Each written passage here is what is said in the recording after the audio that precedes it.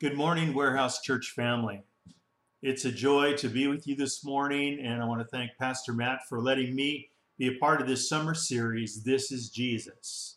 The purpose of this series is to introduce us again to who Jesus said he was. It's important to understand who Jesus said he was, not just who we think he is, and to be able to introduce him to others with the statements that he has made and the import they have for our lives. Before we get started, I'd just like us to just bow for a word of prayer. Lord, we just thank you for an opportunity to open your word again this morning. And I pray that you would bless your word and give us ears to hear and a heart to understand. Speak to us personally, we pray. In Jesus' name, amen. Well, this morning we're going to be looking at John 15, verses 1 to 8. Give you a little background of that section of scripture. In John 13 through John 17, this section of scripture is known as the Upper Room Discourse. These were the final teachings that Jesus gave to his disciples before his crucifixion.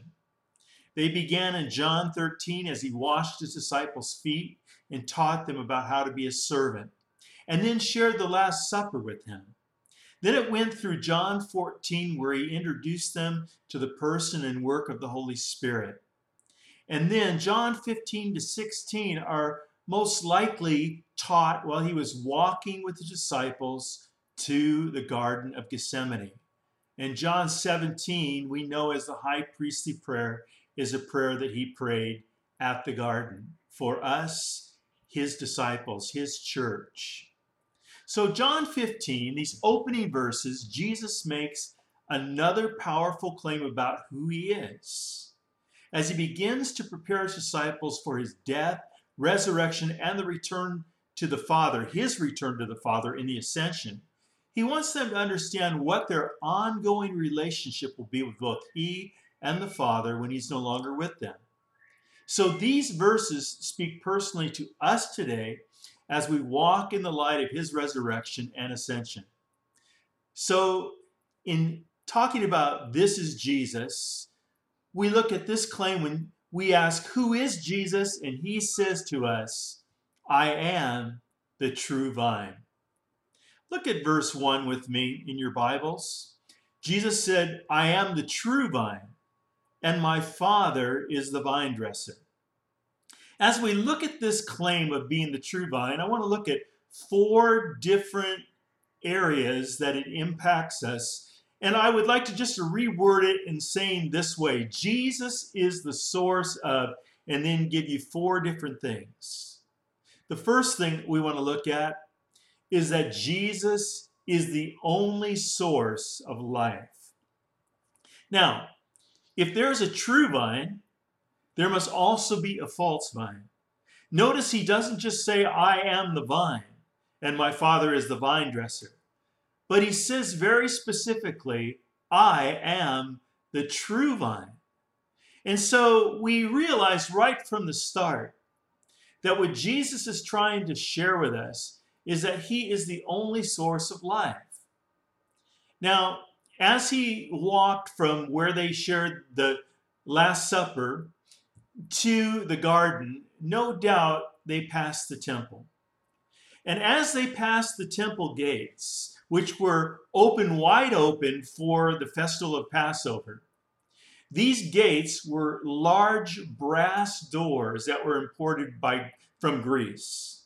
They were made of bronze, and they had the symbol of a gold vine in the middle of them, representing the nation of Israel.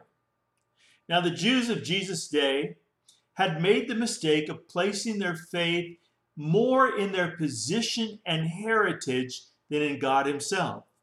You see, they began to see themselves as the vine. They began to see themselves as a source of truth and life. And yet Jesus said, no, I am the true vine, and my Father is the vine dresser.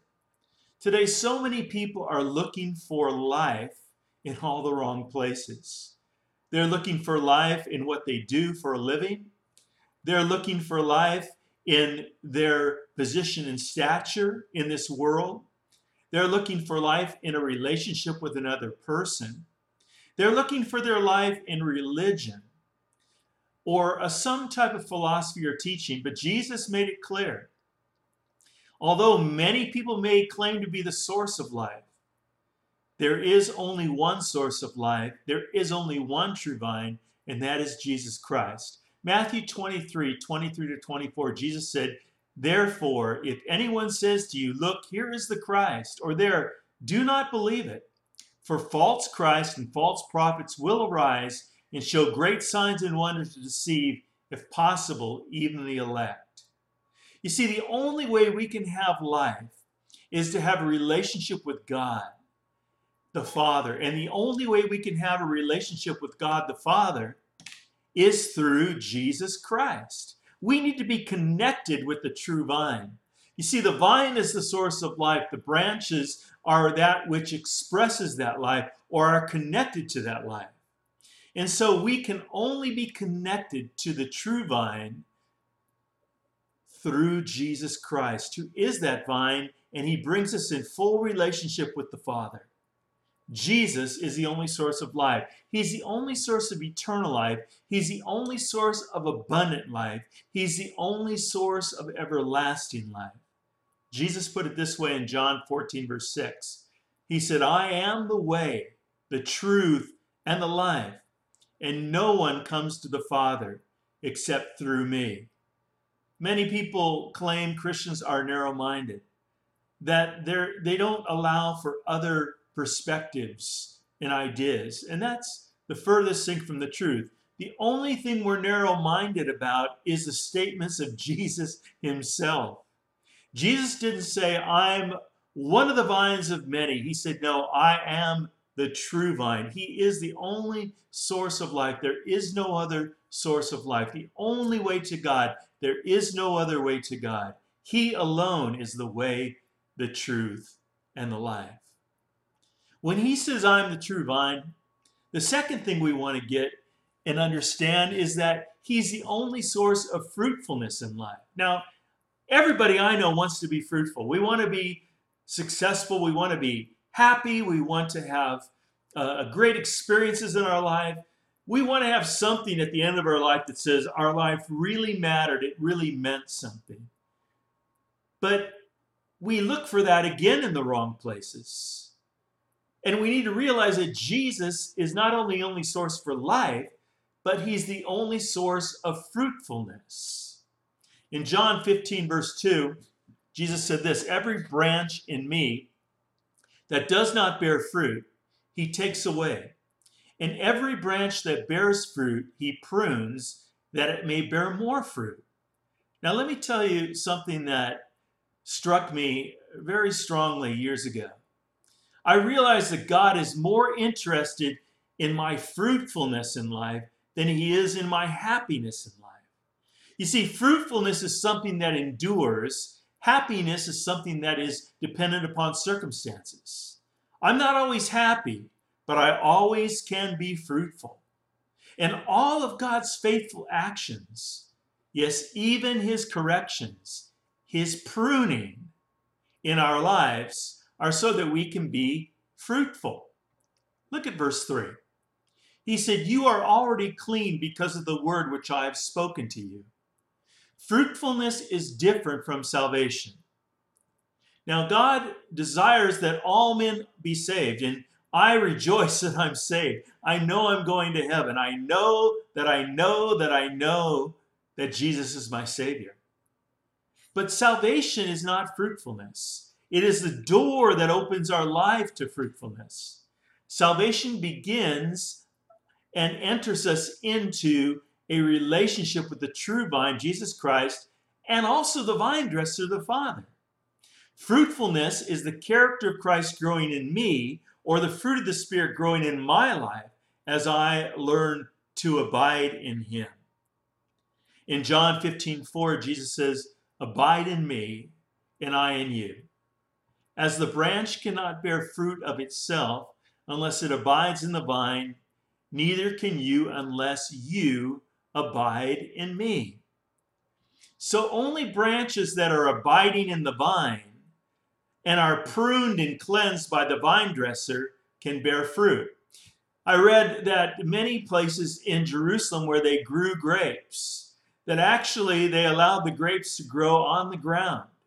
And they grew from the vine onto the ground, and so the vine dresser would come and he would lift and he would wash off the grapes. He would remove any insects or any type of weed and then lay the grapes back down to come to full ripening. Now, the Father comes to our lives to trim, to prune our lives, to correct us when we're going astray, so that we can bear the fruit of the Spirit. The fruit of the Spirit is the very nature of Christ. In Galatians 5:22-24, we know this verse, but let me just read it. It says, "But the fruit of the Spirit is love, joy, peace, long-suffering, kindness, goodness, faithfulness, gentleness, and self-control." Let me read those again. Love, joy, peace, long-suffering, kindness, goodness, faithfulness, gentleness, self-control. And it says, "Against such there is no law. And those who are Christ have crucified the flesh with its passions and desires." You see, the fruitfulness in life is not what we possess, it's who we become. And we are called to become like Christ. And when we begin to see the fruit of the Spirit flowing out of our lives more than the works and passions and desires of the flesh, we are growing in fruitfulness. But what does it take to grow in fruitfulness? It takes abiding in the vine. Now, the Bible talks about the branches that were grafted into the vine and the branches that were removed from the vine. The branches were removed from the vine because of their unbelief. They were grafted into the vine through faith. To abide literally means, in the Greek, to stay in a given place, in a state of relationship or expectancy. So as we stay in Christ, as we stay with Christ, as we nurture our relationship with Him through scriptural meditation, worship, fellowship, prayer, obedience, and service, we abide in the vine. And as we abide in the vine, we grow in fruitfulness because His character begins to become our character, and we begin to see the fruit of the Spirit growing out of our lives. Now, the branch has no capability or potential of fruit within itself. It is only an expression of the fruit that resides in the vine. So we need to abide in Him. We need to realize that our fruitfulness is in Him. Only in a relationship with Jesus Christ can we walk in love, joy, peace, long-suffering, kindness, goodness, faithfulness, gentleness, and self-control. And I want to tell you, when you're abiding in those things, against such there is no law. There's no condemnation. And you begin to enjoy the freedom. Abiding literally just means to stay in the boat. We climb into the lifeboat of salvation through faith in Christ. And we grow in fruitfulness as we stay in the boat, as He directs it to safe harbor and His destination, being conformed into the image of Christ. Number 3, Jesus is the only source of effectiveness. I don't know of anybody who doesn't want to be effective. When we do a job, we want to be effective. When we go to work, we want to be effective. When we live for Christ, we want our faith to be effective. Verses 5 and 6 says, Jesus says, "I am the vine, and you are the branches." Again, He reiterates, "He who abides in me, and I in him, bears much fruit. For without me, you can do nothing." Now notice that is one of the most powerful statements, I believe, in all of Scripture. For without me, you can do nothing. If anyone does not abide in me, he is cast out as a branch and is withered, and they gather them and throw them into the fire, and they are burned. Now, let me make this clear. You can do a lot of things without Christ, but you cannot do anything with eternal effectiveness without Christ. Only that which we do in and through Jesus Christ really has any merit or any lasting fruit and effectiveness. Everything else is temporal. Only that which we do in Jesus Christ is eternal. All of the other effort of our life, really, when we think about it, although it may be noble, it's but withered branches that are used to kindle a fire. They are temporal and fleeting. My dad worked all of his life, and he held great positions with great titles. And then he was too old to be considered for his positions, and he was let go. After that, he didn't get called from his friends anymore. The people he worked with, he was forgotten. All of those years he spent in his career at the end of his life meant nothing. But the singing that he gave to the Lord, oh, the joy that he had in lifting his voice in praises to Christ. The joy that he had in, I remember in his retirement, he helped raise enough money through a benefit concert to purchase a new organ for his church. The joy that he had in giving his life to the things of Christ, they had an eternal impact in lives that he touched and in the kingdom of God. Everything else was just kindling that was burned. Now, no one remembers my father except his family and maybe a few of his close friends whose lives he touched. My grandfather's been gone a long time. No one remembers him, but I do, because of the eternal impact he had as he sowed spiritual seed into my life. Listen, in Jesus, you will find your only source of effectiveness, the purpose that you want in knowing that your life has an eternal purpose and destiny is only found in Jesus. He is the true vine, and if you abide in him, you will bear much fruit. For without him, we really can do nothing. Psalm 127 verse 1 says, unless the Lord builds the house, they labor in vain who build it. Unless the Lord guards the city, the watchmen stay awake in vain. Now, in all of this, in being fruitful and in being effective, there is the loving hand of the Father always to prune us, to correct us, to guide us through his word, to cleanse us through the word of God. I'll never forget when Karen and I moved into our first home. There was this huge apricot tree in the back. I mean, I've never seen a tree that big before in my life. And the first year we were there, we got almost no fruit at all. And I wondered, and I said to my neighbor, I said, why do you think this tree isn't bearing fruit? And he said, because it needs to be pruned. And so I cut it back. I don't remember how much I cut it back, but I cut back as much as I could reach. All the way around, I trimmed off a amount of each branch until it had a perfect shape, but it was smaller than it was before. Now, in life, God does the same thing lovingly to us because he wants us to be fruitful. And let me tell you, the next year when it was apricot season, there were so many apricots on that tree. They were falling like rain from the tree. And I had to call my neighbors all around to come and bring baskets. And we gave away hundreds and hundreds and hundreds of apricots. God wants to do the same thing in your life and mine. What's our last point? The fourth and last point I want to give you this morning is Jesus, as our true vine, is the only source of answered prayer. Now, I don't know of a believer that I've met who doesn't want to see their prayers answered. But our prayers being answered do not depend on how we pray. It depends on who the prayer is going to. I can pray to a rock, nothing's going to happen. I can pray a great oration to a rock, nothing's going to happen. But when I pray to the Father in Jesus' name, great things begin to happen. Listen to the promise Jesus gave in John 15:7-8.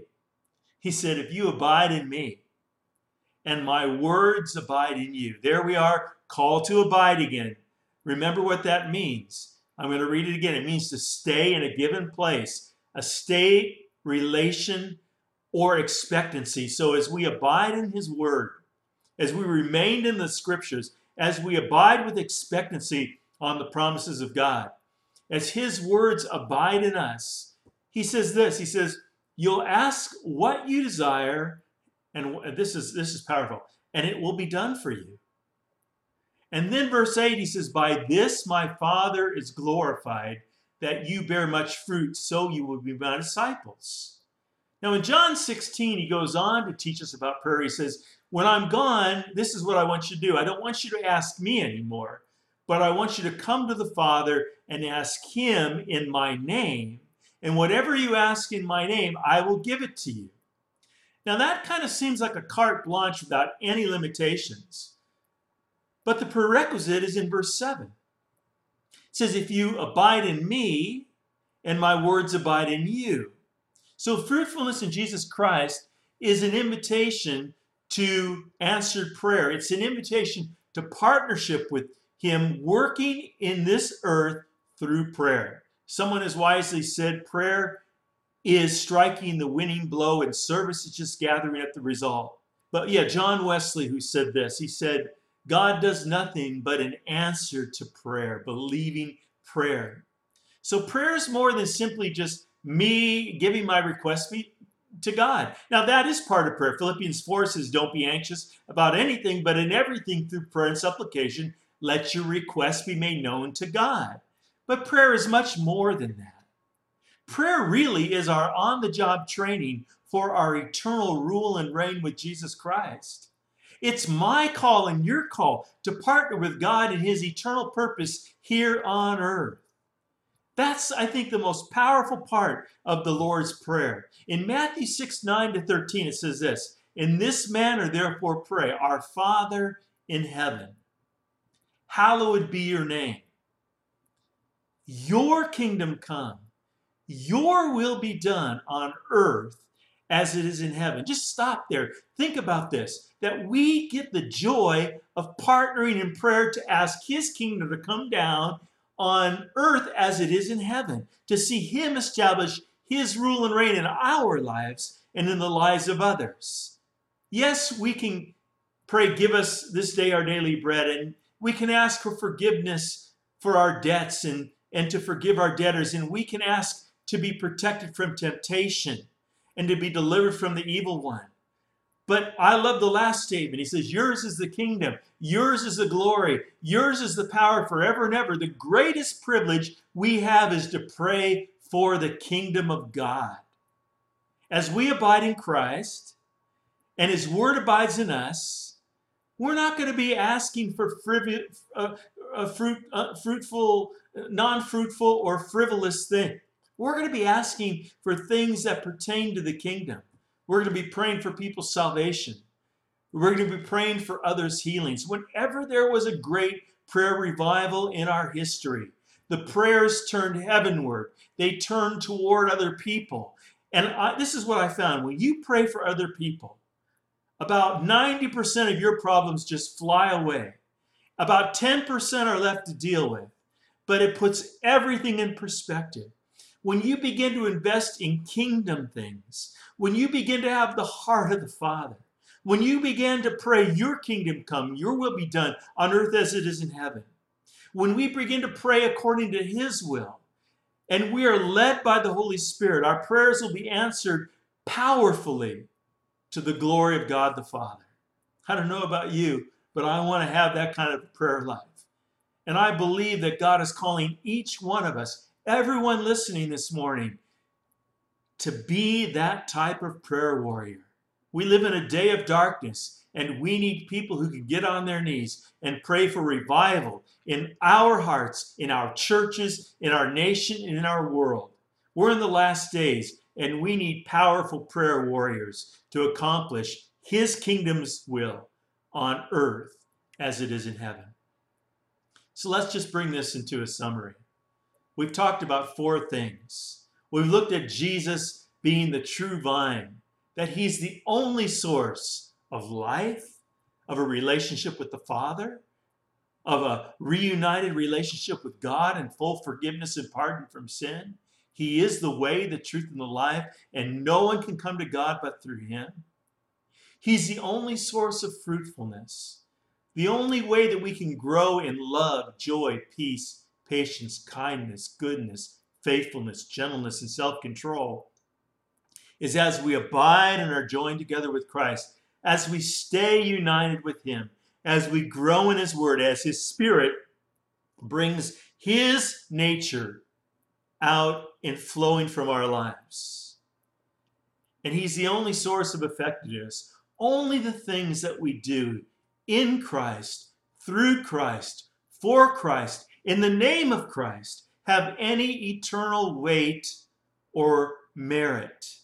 Only they will last. Only they are eternal.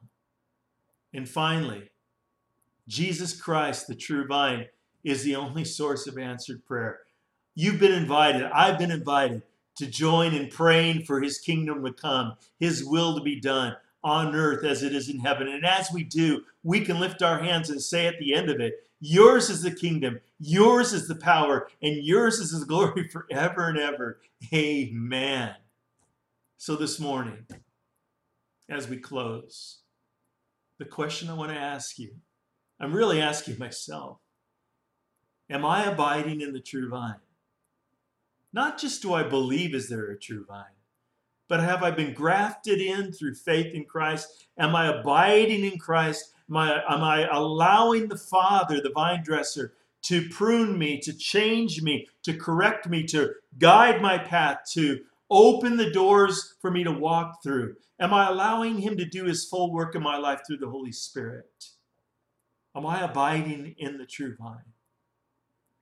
Now, there was a time in my life when I had to make that decision at the very moment of deciding whether I was going to follow Christ or continue to follow my own self-will in life. And I chose to abide in the vine. I chose to choose the only source of life. But then through my Christian life, there have been times when I've backslidden. When I turned my back on Christ during difficult times, I allowed the former ways of my life to start to bind me up again, to what Hebrews 12 talks about is the snares of sin that so easily trip us up. I began to kind of walk in the mire again, so to speak. And it was at that point again in my life, I had to turn to the true vine and realize Jesus Christ was my only source of life, fruitfulness, effectiveness, and answered prayer. And this is the wonderful thing about the invitation to the vine. It doesn't depend on anything from us. I love that. I mean, it was dependent upon how good I was, how much I knew, how much I understood. I would never be able to abide in the vine. Jesus speaks to 7 churches in the book of Revelations, chapter 2 and 3. And the church of Laodicea was a church that wasn't known much for its spiritual life. In fact, it's known in the study of Revelations as the lukewarm church, because Jesus said this. He said, I would that you were hot or cold, but because you are lukewarm, I will spit you out of my mouth. It actually shows Jesus on the outside of the church. Perhaps they were just plain church. I don't know. Did some of them really know Christ and had just backslidden? Had the whole church just backslidden? Or were they all just deluded in thinking they knew Christ, but were never really grafted into the vine through faith? Regardless of their condition, regardless of the source or the answer to that question, listen to what Jesus says to these disciples in Revelation 3:19-22. And see how it ties in with John 15:1-8, when he says, I am the true vine, and my Father is the vine dresser. He says, as many as I love, I rebuke and chasten or correct. Therefore be zealous and repent. The word zealous in the Greek means to be literally on fire, and it means to turn and to be on fire. That's what it is to repent.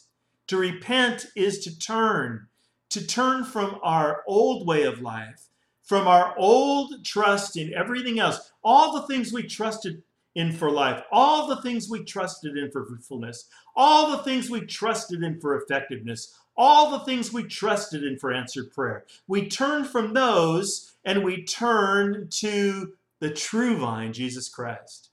And then he says this to that church. He says, behold, I stand at the door and knock. If anyone hears my voice and opens the door, I will come into him and dine with him, and he with me.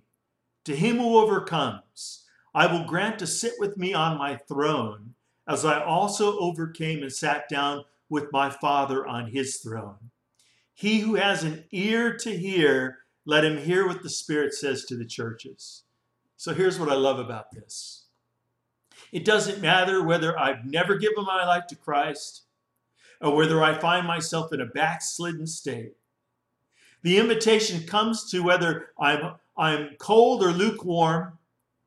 It comes to bring me into a right relationship with God through Jesus Christ and to rekindle in my life the fire of God and a life that's filled with purpose, fruitfulness, effectiveness, and answered prayer. And all I have to do is answer the door.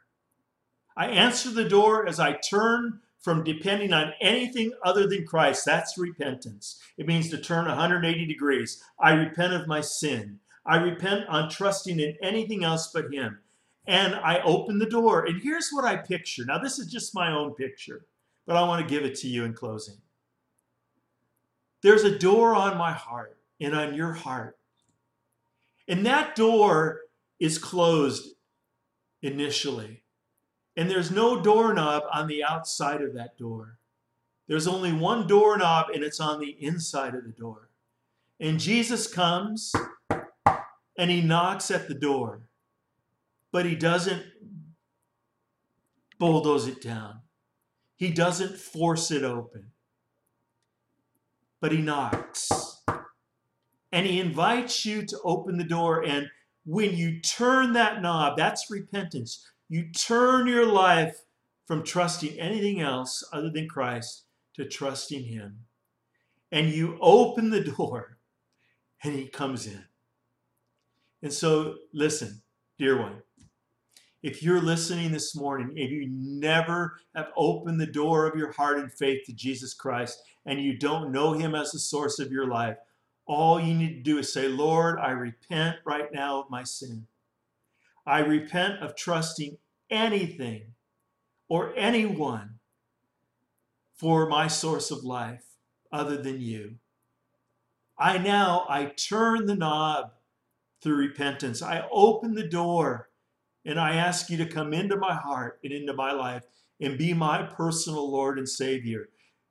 Lord, bring life into this dead heart. Give me a new heart and a new life. Let me be your son and daughter. Let me be a child of the Father. And usher me into this new life of fruitfulness, effectiveness, and intimate communication with you through prayer. In Jesus' name, amen. If you prayed that for the very first time this morning, then we want to ask you to contact us on twfc.info. And someone from our church staff will send you material and help you get connected to a believing church. Oh, this is the best day of your life. You're not here by accident.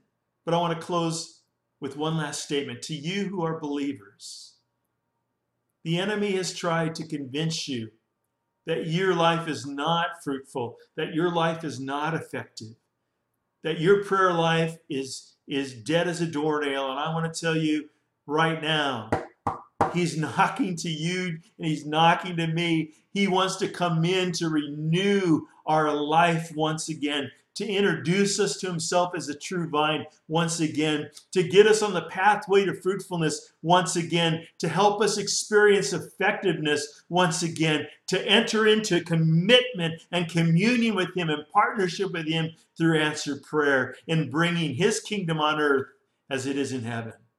Your day is today. God has such great things ahead for your life, for my life, for the life of the Warehouse Foursquare Church, and for the life of everybody's church and everybody's life who's listening to this today. We love you, we care about you, and we pray that you will be blessed as you think about Jesus, the true vine. Now may the Lord bless you and keep you. May the Lord make his face shine upon you and be gracious unto you. And may the Lord lift up his countenance upon you and grant you shalom, his peace. God bless you. Have a great day. In Jesus' name, amen.